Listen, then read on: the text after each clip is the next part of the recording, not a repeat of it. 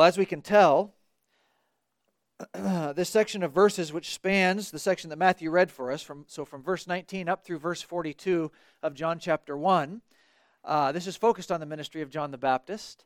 And we started framing this section of John the Baptist's ministry last week by speaking about the value of examples. So in John's gospel, one central truth that surfaces, among a few, but one central truth is that Jesus was sent by God into the world to save us. And while Jesus was sent to save, as we come to a knowledge of the reality of what Christ has accomplished, as we come to believe in Jesus, He then sends us out into the world to bear witness to Him. So the one who was sent for us then sends us out to bear witness to His saving work as we go about our daily lives out in the world. And that's very central to what it means to be a disciple of Jesus, bearing witness to who He is. And as we look at the ministry of John the Baptist, we see that he serves as an example of what it really means to be sent as a witness for Jesus. On the one hand, John the Baptist is entirely unique in his witness to Jesus, and we need to say that. We talked about this last time, how John the Baptist uniquely fulfills what the Lord spoke about through Isaiah the prophet in Isaiah chapter 40, and that John is this voice crying out in the wilderness, preparing the way of the Lord. So John was unique in that his preaching and baptizing ministry was used by God to address the hearts of the people in his day, uniquely preparing them to be repentant, to be turning toward Jesus who would come to save. So John was unique in that way. However, we also know that John was a kind of model. His example of witnessing to Jesus gives us a picture of what Jesus calls all his followers to do as we go out into the world for him. And so while John the Baptist is unique in his prophetic witness in a sense, there is another level here in which he's also a critical example for us in his witnessing, because by watching John engage faithfully as he points people to Jesus, we can be helped in our own understanding of the task that is set before us as witnesses to Jesus. And it's that theme of witnessing to Jesus that continues to be the focus of John the Apostle's writing here as he's telling us about John the Baptist. Last week we studied the first part of this John the Baptist section under the broad heading of what we might say is John the Witness and his identity. So we focused on John's identity there, where we had that delegation from Jerusalem coming and questioning John. This week what we're going to do is we're going to look at verses 29 to 34 under the heading, we might call it John the Witness and his message. So we're going to specifically focus on John's message this morning. And then next week, we'll finish out through verse 42, Lord willing, and speak about John the Witness and the effectiveness of his message.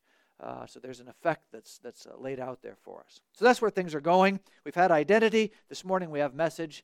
Next week we're going to have effect. No doubt as we consider the concept of witnessing about Jesus, we can feel angst around the subject. We know as followers of Jesus, we're called to witness to him. Jesus will say that later in chapter 20 of John's Gospel, as the Father has sent me, so I send you. We know we've been sent out into the world by Jesus and for Jesus. And in a sense, there's a simplicity in that task for us as gospel witnesses. We know a main thing about following Jesus is to go out into the world and demonstrate through the kinds of lives we live and declare through the kinds of things we say that Jesus is the one who brings the salvation we need. So in a sense, there's a simplicity to that, even in saying something as simple as our witness is lived out as we declare and demonstrate Jesus' new life to the world around us. There's something very simple about that. But as simple as it may be to say that, the act itself of witnessing feels much more complicated. It can be much more anxiety-producing, at least for most of us. So we start to wrestle with these kinds of things. When do we speak to our neighbor about Christ? We know we're called to do that. When do we do that? How do I speak to my family member about Jesus? Is it appropriate in that one particular setting with a friend or a coworker to bring up Jesus and what he's done? Did I miss an opportunity because I was too timid and I remained quiet about Jesus? So now has that opportunity passed and I won't have it again? Does my own understanding of Jesus need to be full and complete and really rounded out before I ever try to do any of this kind of evangelism work that I know I ought to do? All these things start to flood into our minds as we consider what it means to bear witness to Jesus. And while John the Baptist's example here doesn't give all the answers or put aside all our uneasiness with regard to that task, what the Baptist example does do is provide some main truth just to help us as we frame these sorts of things. So we had some of that help last week as we thought about John's own identity as a witness to Jesus. This morning we have more help along these lines as we consider John's message. There's content here that we can be helped to have some clarification on in terms of bearing witness to Jesus. So what we'll do is we'll work through this again. Verse 29 to 34 will be our section for today. And as we first look at verse 29, we're going to say something about the center of the message, the center of John's message. In fact, I'll just read verse 29 again for us. There we're told, the next day, John saw Jesus coming toward him and said, "Here is the Lamb of God who takes away the sin of the world." That's verse 29.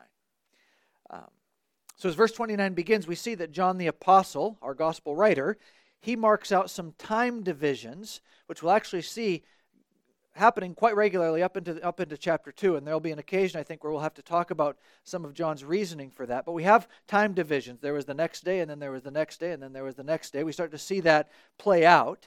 And on this particular day, the next day, as John is engaged in his ministry, we see this is following the previous day where that delegation from Jerusalem had come and questioned John about who are you, who do you think you are, engaging in this kind of baptizing ministry. So he'd had that kind of confrontation there. Now we're into the following day of ministry, and we're told that John sees Jesus coming toward him, and he says, "Look, the Lamb of God who takes away the sin of the world."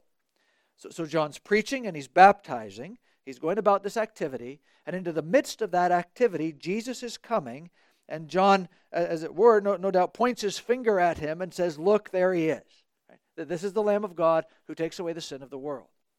Now, we know this isn't the first time that John the Baptist has engaged in his prophetic capacity publicly with Jesus.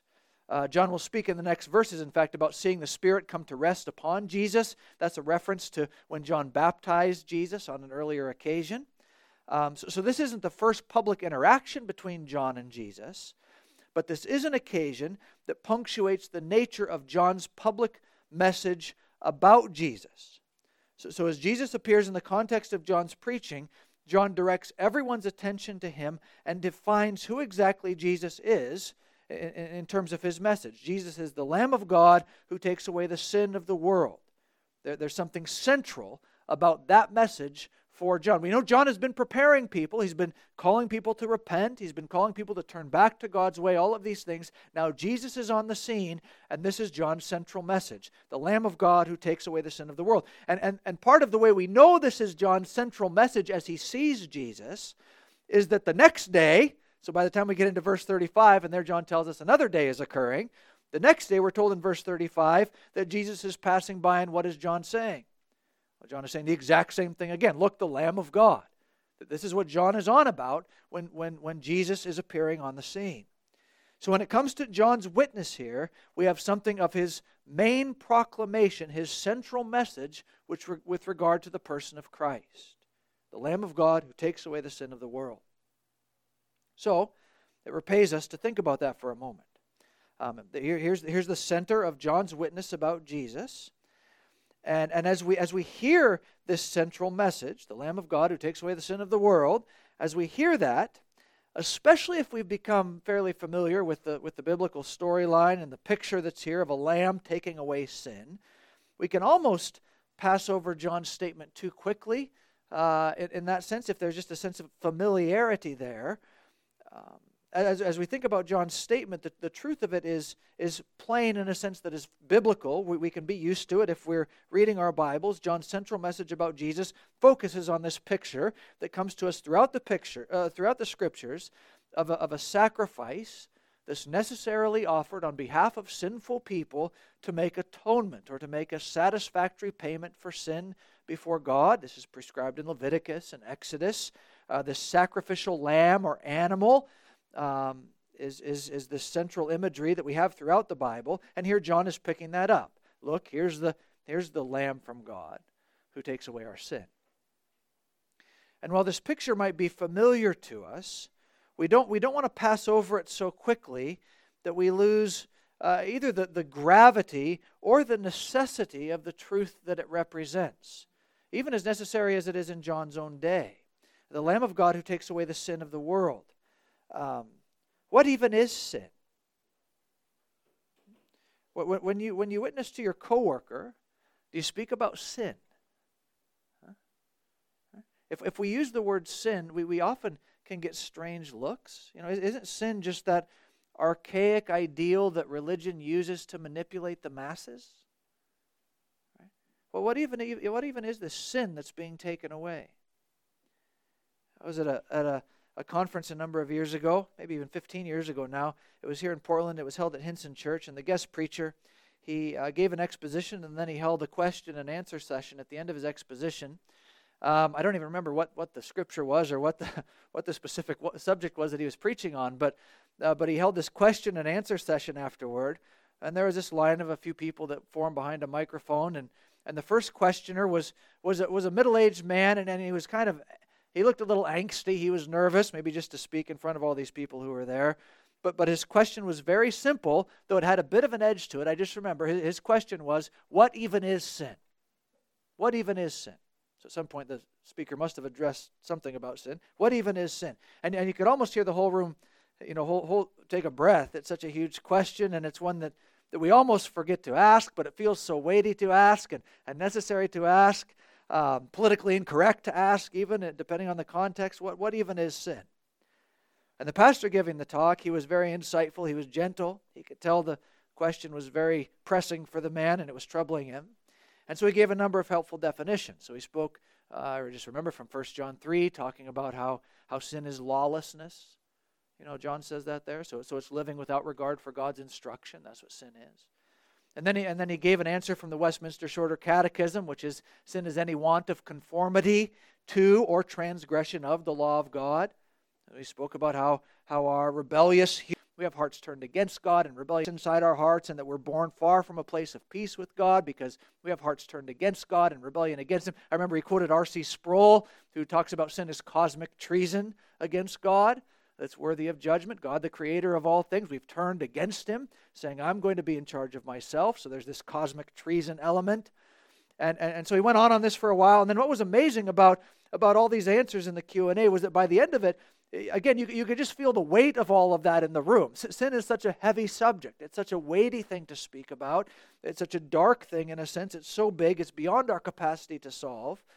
But I remember how in the midst of that weighty description of sin, separation from God, all of this, when the preacher was done, the man who asked the question seemed genuinely relieved. He was smiling by the end of it, which almost seems awkward, but he needed that clarification. And he walked back to his seat. I just remember he looked a little lighter as he walked back to his seat. He needed to understand what we're talking about when we speak about sin. He didn't get it. What is sin? And as we think about our own witness, we need to be prepared to define it for people in these kinds of ways. And our present culture is distanced from the culture of John the Baptist. The notion of sin isn't really all that present, at least not all that present in a significant kind of daily way. But even while John's cultural situation was different, we do see him use an expression here that contextually, in the Jewish setting, would have provided a clarifying reminder of what sin really is. John doesn't see Jesus coming up and saying, look, there's the one who's going to pay for our sin. There's the one who's going to save us from our sin. But he uses purposefully this picture here that would have been a potent picture for the Jewish community to help clarify what exactly he means when he speaks this way about Jesus. This Lamb of God language. It might be passed over quickly if we're used to our Bibles, or it might just be confusing if it's a new word picture for us. But for John's context, it would have been immediately clarifying. It would have reminded people what this sin situation is. even in terms of their daily life, according to the law of God, every morning and evening, still during John's time as he's ministering, every morning and evening, a lamb was offered as a sacrifice for the sins of the people in the temple. Every day, morning and night. This was daily stuff for them. It's prescribed in Exodus 29. You can read about it. So this lamb imagery here, it brings up a picture that runs all through the Old Testament scriptures and would be very present in the lives of these people on a daily basis. It brings up this picture that reflects the fact that animals are offered on behalf of the people because a price must be paid for sin. Sin requires a death price, right? Sin is cosmic treason, and the wages of sin is death. So to go against the God who made us is to be in a place of deserving eternal separation from Him in judgment. It's that death picture. But all through the Old Testament, there is this imagery of God providing a way for people to be set right with Him. God will make a way for people to have communion with Him, for people to be in relationship with Him, despite the fact that we have fallen far from the glory He's called us to live out. So in that context, sacrifices were made. The death of a lamb in the place of sinful people signified peace with God. It didn't purchase peace with God ultimately. Only Jesus does that. But the imagery pointed forward to the sufficiency ultimately of what Jesus would do. And so here John's statement rings with extraordinary significance. Jesus is the Lamb of God. You know that stuff going on in our temple morning and night, all of that that's happening. Jesus is the one. All of that is pointing forward to, John is saying. Jesus is the Lamb of God who takes away the sin of the world. Remember what world means in John's gospel. World's not bigness but badness in John's gospel. The sin that plagues the world, separated from God, is paid for. That debt is paid for by Jesus for all who will trust in Him.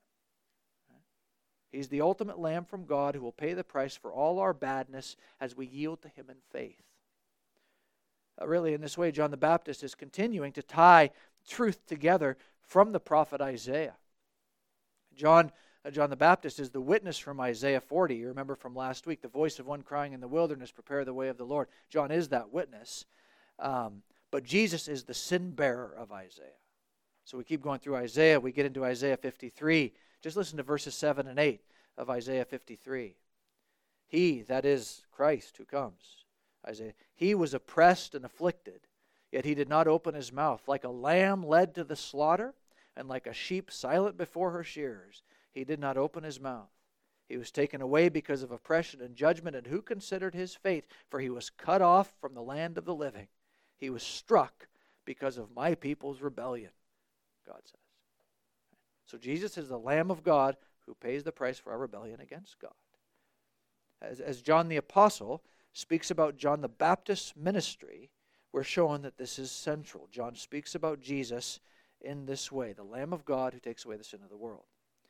And in our own witness to Jesus, this remains the most central thing we can ever speak about. Right? Sin is any want of conformity to or transgression of the law of God. Right? Sin is to look at what God says and say what He calls right is wrong, and what He calls wrong is right. That's what sin is. And as humanity, we are absolutely overrun by it. Right? I do the things I shouldn't do, and I don't do the things I should. That was in our confession this morning. Right? I think the things I shouldn't think, and I don't think about the things I should. Right? God calls for purity, and I know my own pollution. Right? God calls for faithfulness, and I don't trust in Him. Sin, it stains us, and worse, it alienates us, it condemns us, and God is just. And rebellion against Him as creator and master of the universe, giver of all good life itself, to rebel against Him is death. But the message of the gospel is, behold the Lamb of God who takes away the sin of the world. The center of the gospel message is that Jesus is the sufficient sacrifice to pay our debt of sin. So much so that Paul can talk in Colossians about all our sin being forgiven in Colossians. It's all been nailed to the cross. That debt has been canceled, Paul says. Not just the big sins, and then we need to do something to make all the rest of the little stuff right. You know, we do the sweeping up, Jesus takes care of the big stuff. No, all of our sins forgiven through Jesus. So to trust in Jesus, to yield to Him in our weakness, frailty, and failure, we say, I need you to save me. And that means that all the wrongs that we have committed or will commit, are eternally paid for by what he has done sufficiently on the cross, and it's proved by the fact he rose again. Death couldn't hold him. The price has been paid. Right? And now before God, our consciences are completely clean. And in fact, more than that, the Lord looks upon our lives and grants Christ's own righteousness to us, which is an amazing truth. He looks upon you and he says, there's somebody with the purity of Jesus because of what Christ has done. And this is the center of the message. So just listen to these words of Isaac Watts, one of his hymns, and he speaks about this. Here's stanza 1. He says, not all the blood of beasts on Jewish altars slain could give the guilty conscience peace or wash away its stain. Right? Now just thinking on that, we might not have been trusting in altars from the sacrificial system of Judaism, but we can find ourselves looking to have other things wash away the stain, to rid myself of the guilty conscience that plagues me, that type of thing. But none of those things can do it, Watts is saying. So now listen to what he writes next. So not all the blood of beasts on Jewish altars slain could give the guilty conscience peace or wash away its stain. Then he says, but Christ, the heavenly Lamb, takes all our sins away, a sacrifice of nobler name and richer blood than they. So Jesus is the better Lamb. He's the one who actually, finally, and completely takes away sin. Those sins of the Old Testament system, those sacrifices of the Old Testament system, those alternatives, even we may look for to find peace for our guilty conscience, they can never provide that peace for our conscience. But Christ of nobler name and richer blood takes all our sins away. Right? So Watts ends the hymn by saying, believing, we rejoice to see the curse removed. We bless the Lamb with cheerful voice and sing his wondrous love. So that's the center. That's to give it to us in poetry. Let me give it to you in another way, and I've read this to you before, but this is D.A. Carson. If God had perceived that our greatest need was economic, he would have sent an economist. If he had perceived that our greatest need was entertainment, he would have sent us a comedian or an artist. If God had perceived that our greatest need was political stability, he would have sent us a politician. If he had perceived that our greatest need was health, he would have sent us a doctor. But he perceived that our greatest need involved our sin, our alienation from him, our profound rebellion, our death. And he sent us a Savior. So here's the center of John's message. Behold the Lamb of God who takes away the sin of the world. Jesus is the one who saves. Look, there he is. He's the one we need. And this is the message not only we need to hear again and again and again and again in our own Christian lives, but this is also the message we take out into the world with us as we seek to speak to people about the sufficiency of what's offered in the good news about Jesus in the gospel. So that's the center of John's message. Now, in these last 2 points will be shorter. That's helpful to know. We want to also say something about the power of John's message and then say something about the conviction that underpins it. So let's first say something about the power of John's message now. So John's message is effective. We're going to spend a lot of time watching that effect next week in verses 35 to 42. John's been saying there's Jesus. What happens? People go follow Jesus. John's message is effective. But what's amazing is that the message is not effective because John himself understands it completely.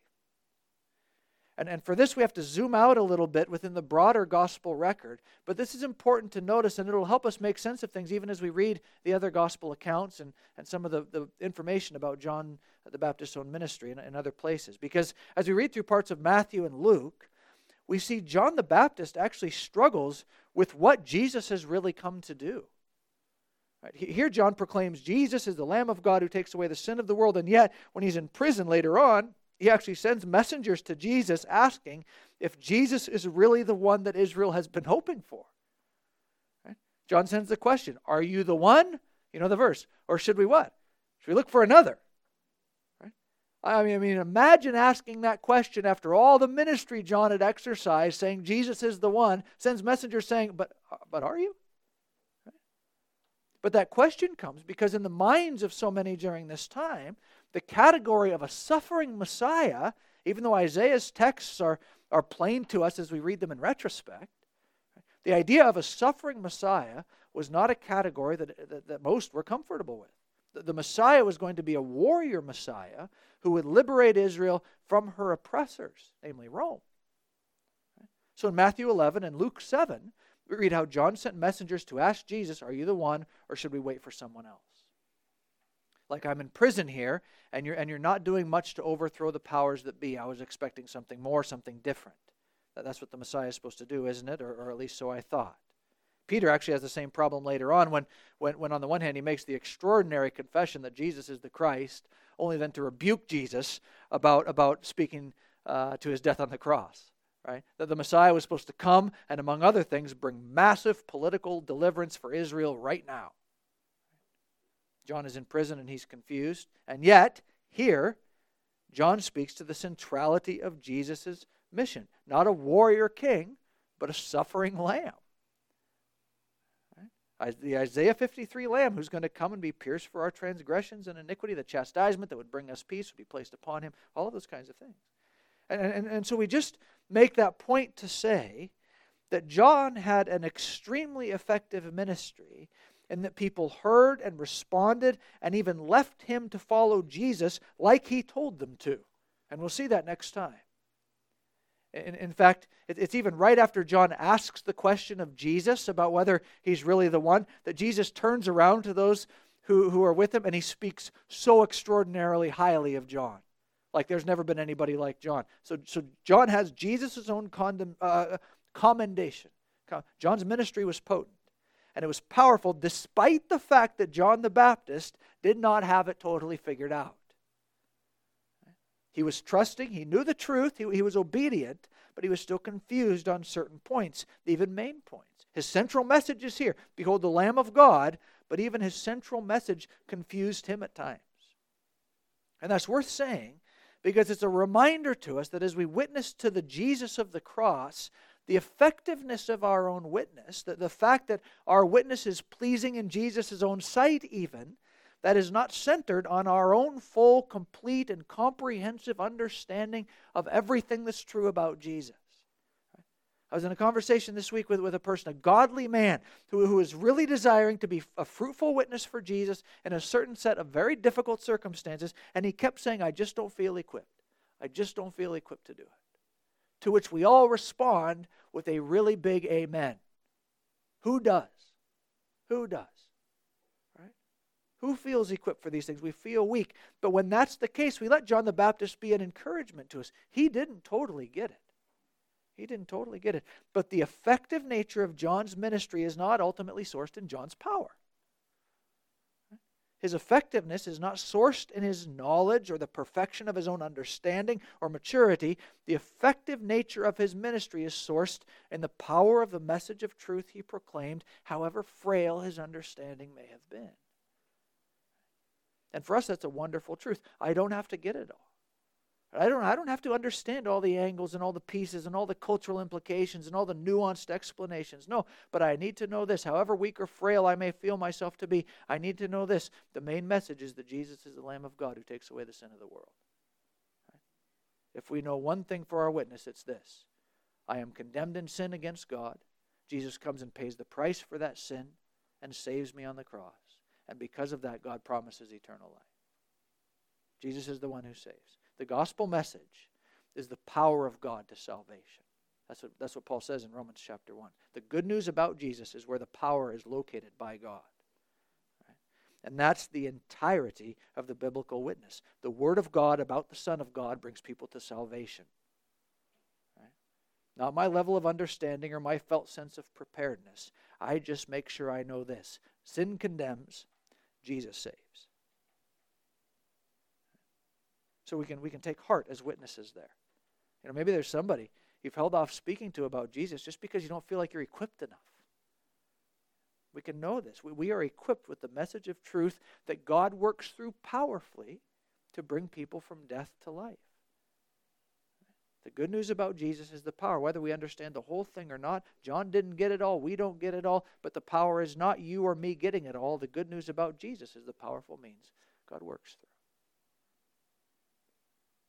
Okay, so we have the center of John's message, and we have something about the power of John's message.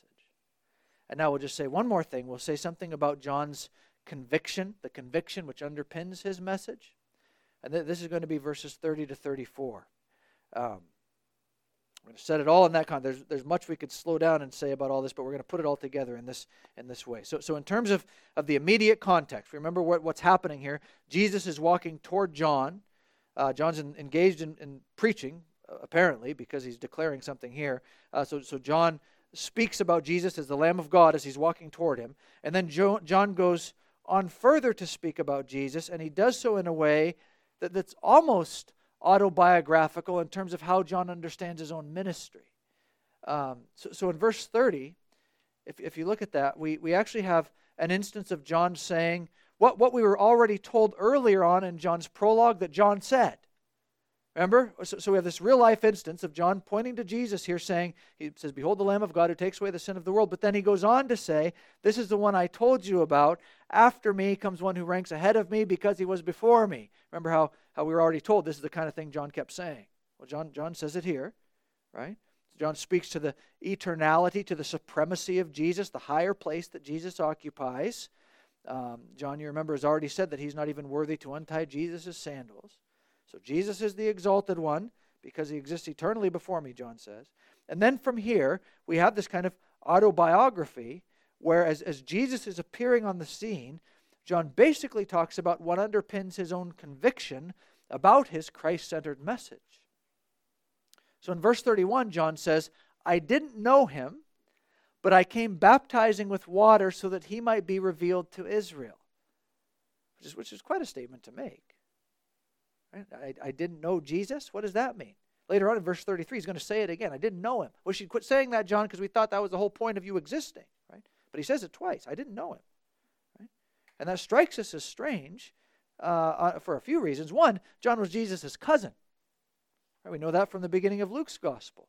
So what does John mean by this, that he doesn't know Jesus?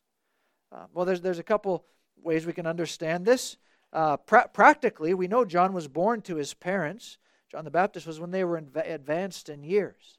So it could be that in John's very young days, his parents died, and there's speculation that John was raised by a group called the Essenes. They regularly took in orphans, and they were quite devout in their ascetic lifestyle. In fact, some of John's strange habits, the way he dresses, what he eats, those kinds of things, reflect that kind of culture, and they were known for taking orphans in. So it could be that John didn't know Jesus, as in he was testifying to the Messiah, but he didn't really know Jesus at all because he'd had no connection with Jesus over all the years of growing up. He didn't know. Or maybe John just means that while he might have relationally known Jesus, he didn't know Jesus was the one. He didn't know Jesus was the unique Son of God, the Messiah. Either way, in verse 31, John directly tells us that he wasn't clear Jesus was the Messiah when he began his ministry baptizing, preparing Israel for the Messiah. He didn't know Jesus was the guy. But something changed. In verse 32, John recounts the instance, ultimately, of Jesus' coming to him to be baptized. But he said that he saw the Spirit descending from heaven like a dove and resting on Jesus. So there was this experiential instance in which John visibly recognized the unique reality of God the Holy Spirit resting on and empowering Jesus. And while John didn't know Jesus at that time, verse 33, "He who sent me to baptize with water told me, the one you see the Spirit descending and resting on, he's the one who baptizes with the Holy Spirit." So put this autobiography together here. The one who sent John to baptize, in other words, God. God's word came to John and said, "The one who you see the Spirit come upon, he's the one." So to reference Jesus baptizing in the Spirit, that's a reference back to Ezekiel, speaking about the fullness of the new covenant promise that God is going to make, which is going to come through the Messiah. It's a biblical theology way of saying, here's the one who's going to come and bring the blessings I've been promising. Jesus is that one. He's the Messiah. And God says to John, when you see the Spirit rest upon him, that's the one. And so as a result of this experience of seeing Jesus confirmed by God's own word to John, John sees this event. What does that do to John? Except verse 34, we see that John now says, "I have seen and testified that this is the Son of God." So he saw that happen. Now I have seen and testified that this is the Son of God. What God said has proved true. I've seen and heard that this is the Son. So if we just put together what's going on there for John, the Word of God came, clarifying this experience that John is going to have, which compelled him in his conviction to witness directly to Jesus. That's what's going on there. So we have what underpins John's conviction as a prophet here. God spoke to me, and what he said I would see, I saw, and so I testify. I witness to the identity of Christ. Jesus is the one. And while John's experience, again, is obviously extremely unique, there is something that we can learn from his own spiritual autobiography here when it comes to our own witness.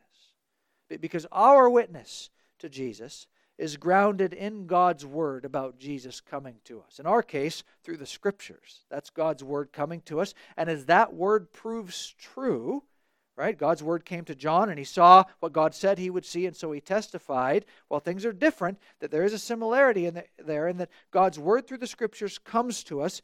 Here's my Son. Here's what's true about my Son. And that Word proves true, and as a result, we testify, we witness. And we just think about the way this works out in our lives. This underpins our conviction. Maybe, for example, we think about how God's Word comes to us, and we find that He says to us through the Scriptures that in Jesus Christ we are going to find rest for our souls. He speaks that way to us. And in the course of our life, we do find that as we come to know Jesus, it's not that all the hardship is removed. It's not that even the chaos can be removed from our lives at times. But there is a profound sense of rest I have, knowing I'm secured with the God who made me because of Jesus. God says Jesus is the one who gives rest to our souls. We go through stuff and we come to that reality ourselves. That is something very true for me. And as a result, what do? Well, we see and testify, don't we? We begin to testify to the fact that Jesus is the one who can provide extraordinary rest. Or we go through those dark seasons and we have Psalm 23 fresh in our mind. Here's the one who leads us through the valley of the shadow of death. And we go through those valleys of the shadow of death where hardship comes, things maybe we never could imagine facing, we're going through. But we're told by God's Word that the shepherd is going to be the one who leads me through that and brings me safely to the other side and who doesn't abandon me. And I get through those things safely to the other side. And I have God's Word that told me this is who Christ is. I have the reality of my life now where I have felt experience with that truth. Jesus is the one who has sustained me and kept me. He hasn't left me. And what do we do on the other side of that? Well, we respond by speaking about it, don't we? We respond by telling people, testifying to the truth of who God is. And so we see that underpinning John's own ministry is something unique, certainly, in that he exercised this prophetic office. But it's not so strange in terms of how God regularly works on the hearts of us as his witnesses. The Word of God points to the Son of God. I experientially very much realize the relief that comes in saying, okay, Jesus, my life is over to you. I need you to save me. I need you to maintain me. I need you to be the one who secures my hope. And as we walk through that process, we find a sense of peace that then compels us in our witness. This witnessing thing is not a wooden thing in our life. It's not just, I do it because I ought to. Let me tell you about Jesus. You know, it's something I'm supposed to do, so we've been friends for 27 minutes now. I ought to bring this up. No, that's not how our witness works. Our witness flows out of the fact that we have a felt experience of Christ's own kindness to us in so many ways in our lives. And partly I speak about myself in this, partly I find my witness to others lessening and waning because I have forgot to recall how the Word of God about Jesus has become so real for me in so many instances of my own life. Would I not be so much more compelled in my witness if I would just pause to reflect on Jesus' kind, sustaining hand through times when I thought I would not be sustained? And then I would be compelled to speak about it, because what a glorious thing has happened to me in the knowing of Christ, the relieving of my conscience, the compelling of life through very difficult times. And so John's conviction is there for us in an autobiographical kind of way, but in a way that we can relate to, which is helpful for us as we think about this task of witnessing. So in all this, we have John's message. Right? It's centered on Jesus who takes away sin. Behold the Lamb of God who takes away our sin. Right? The power is in the message, not in the perfection of the witnesser. Right? The power is in the message. And conviction comes to proclaim that message as we see God's word about Jesus prove true in our own lives, and we're compelled then to testify to the reality of who Christ is. And so we go witness. We're moved by this truth. And so we're thankful for these things that help us consider our own calling. As Jesus was sent, so we're sent, and we want to consider that well. John's example is helpful to us, and we'll continue to think through it next week in the remainder of this section. So let's pray together. Father, we are thankful for your word, and we pray that we would be faithful to respond to your kindness in our lives and witness to Jesus Christ, that we'd be compelled by that, not merely out of a sense of obligation, though we are, but we would be compelled by it because of the genuine peace, the genuine rest, the genuine comfort that comes in knowing Christ is our Savior, the one who's removed all condemnation from us. That we would be able to live our lives in a way that reflect that kind of peace, and we would be able to speak about that kind of peace from our place of rest. We ask that you would help us in this way, ultimately for the glory of Jesus' own name. Amen.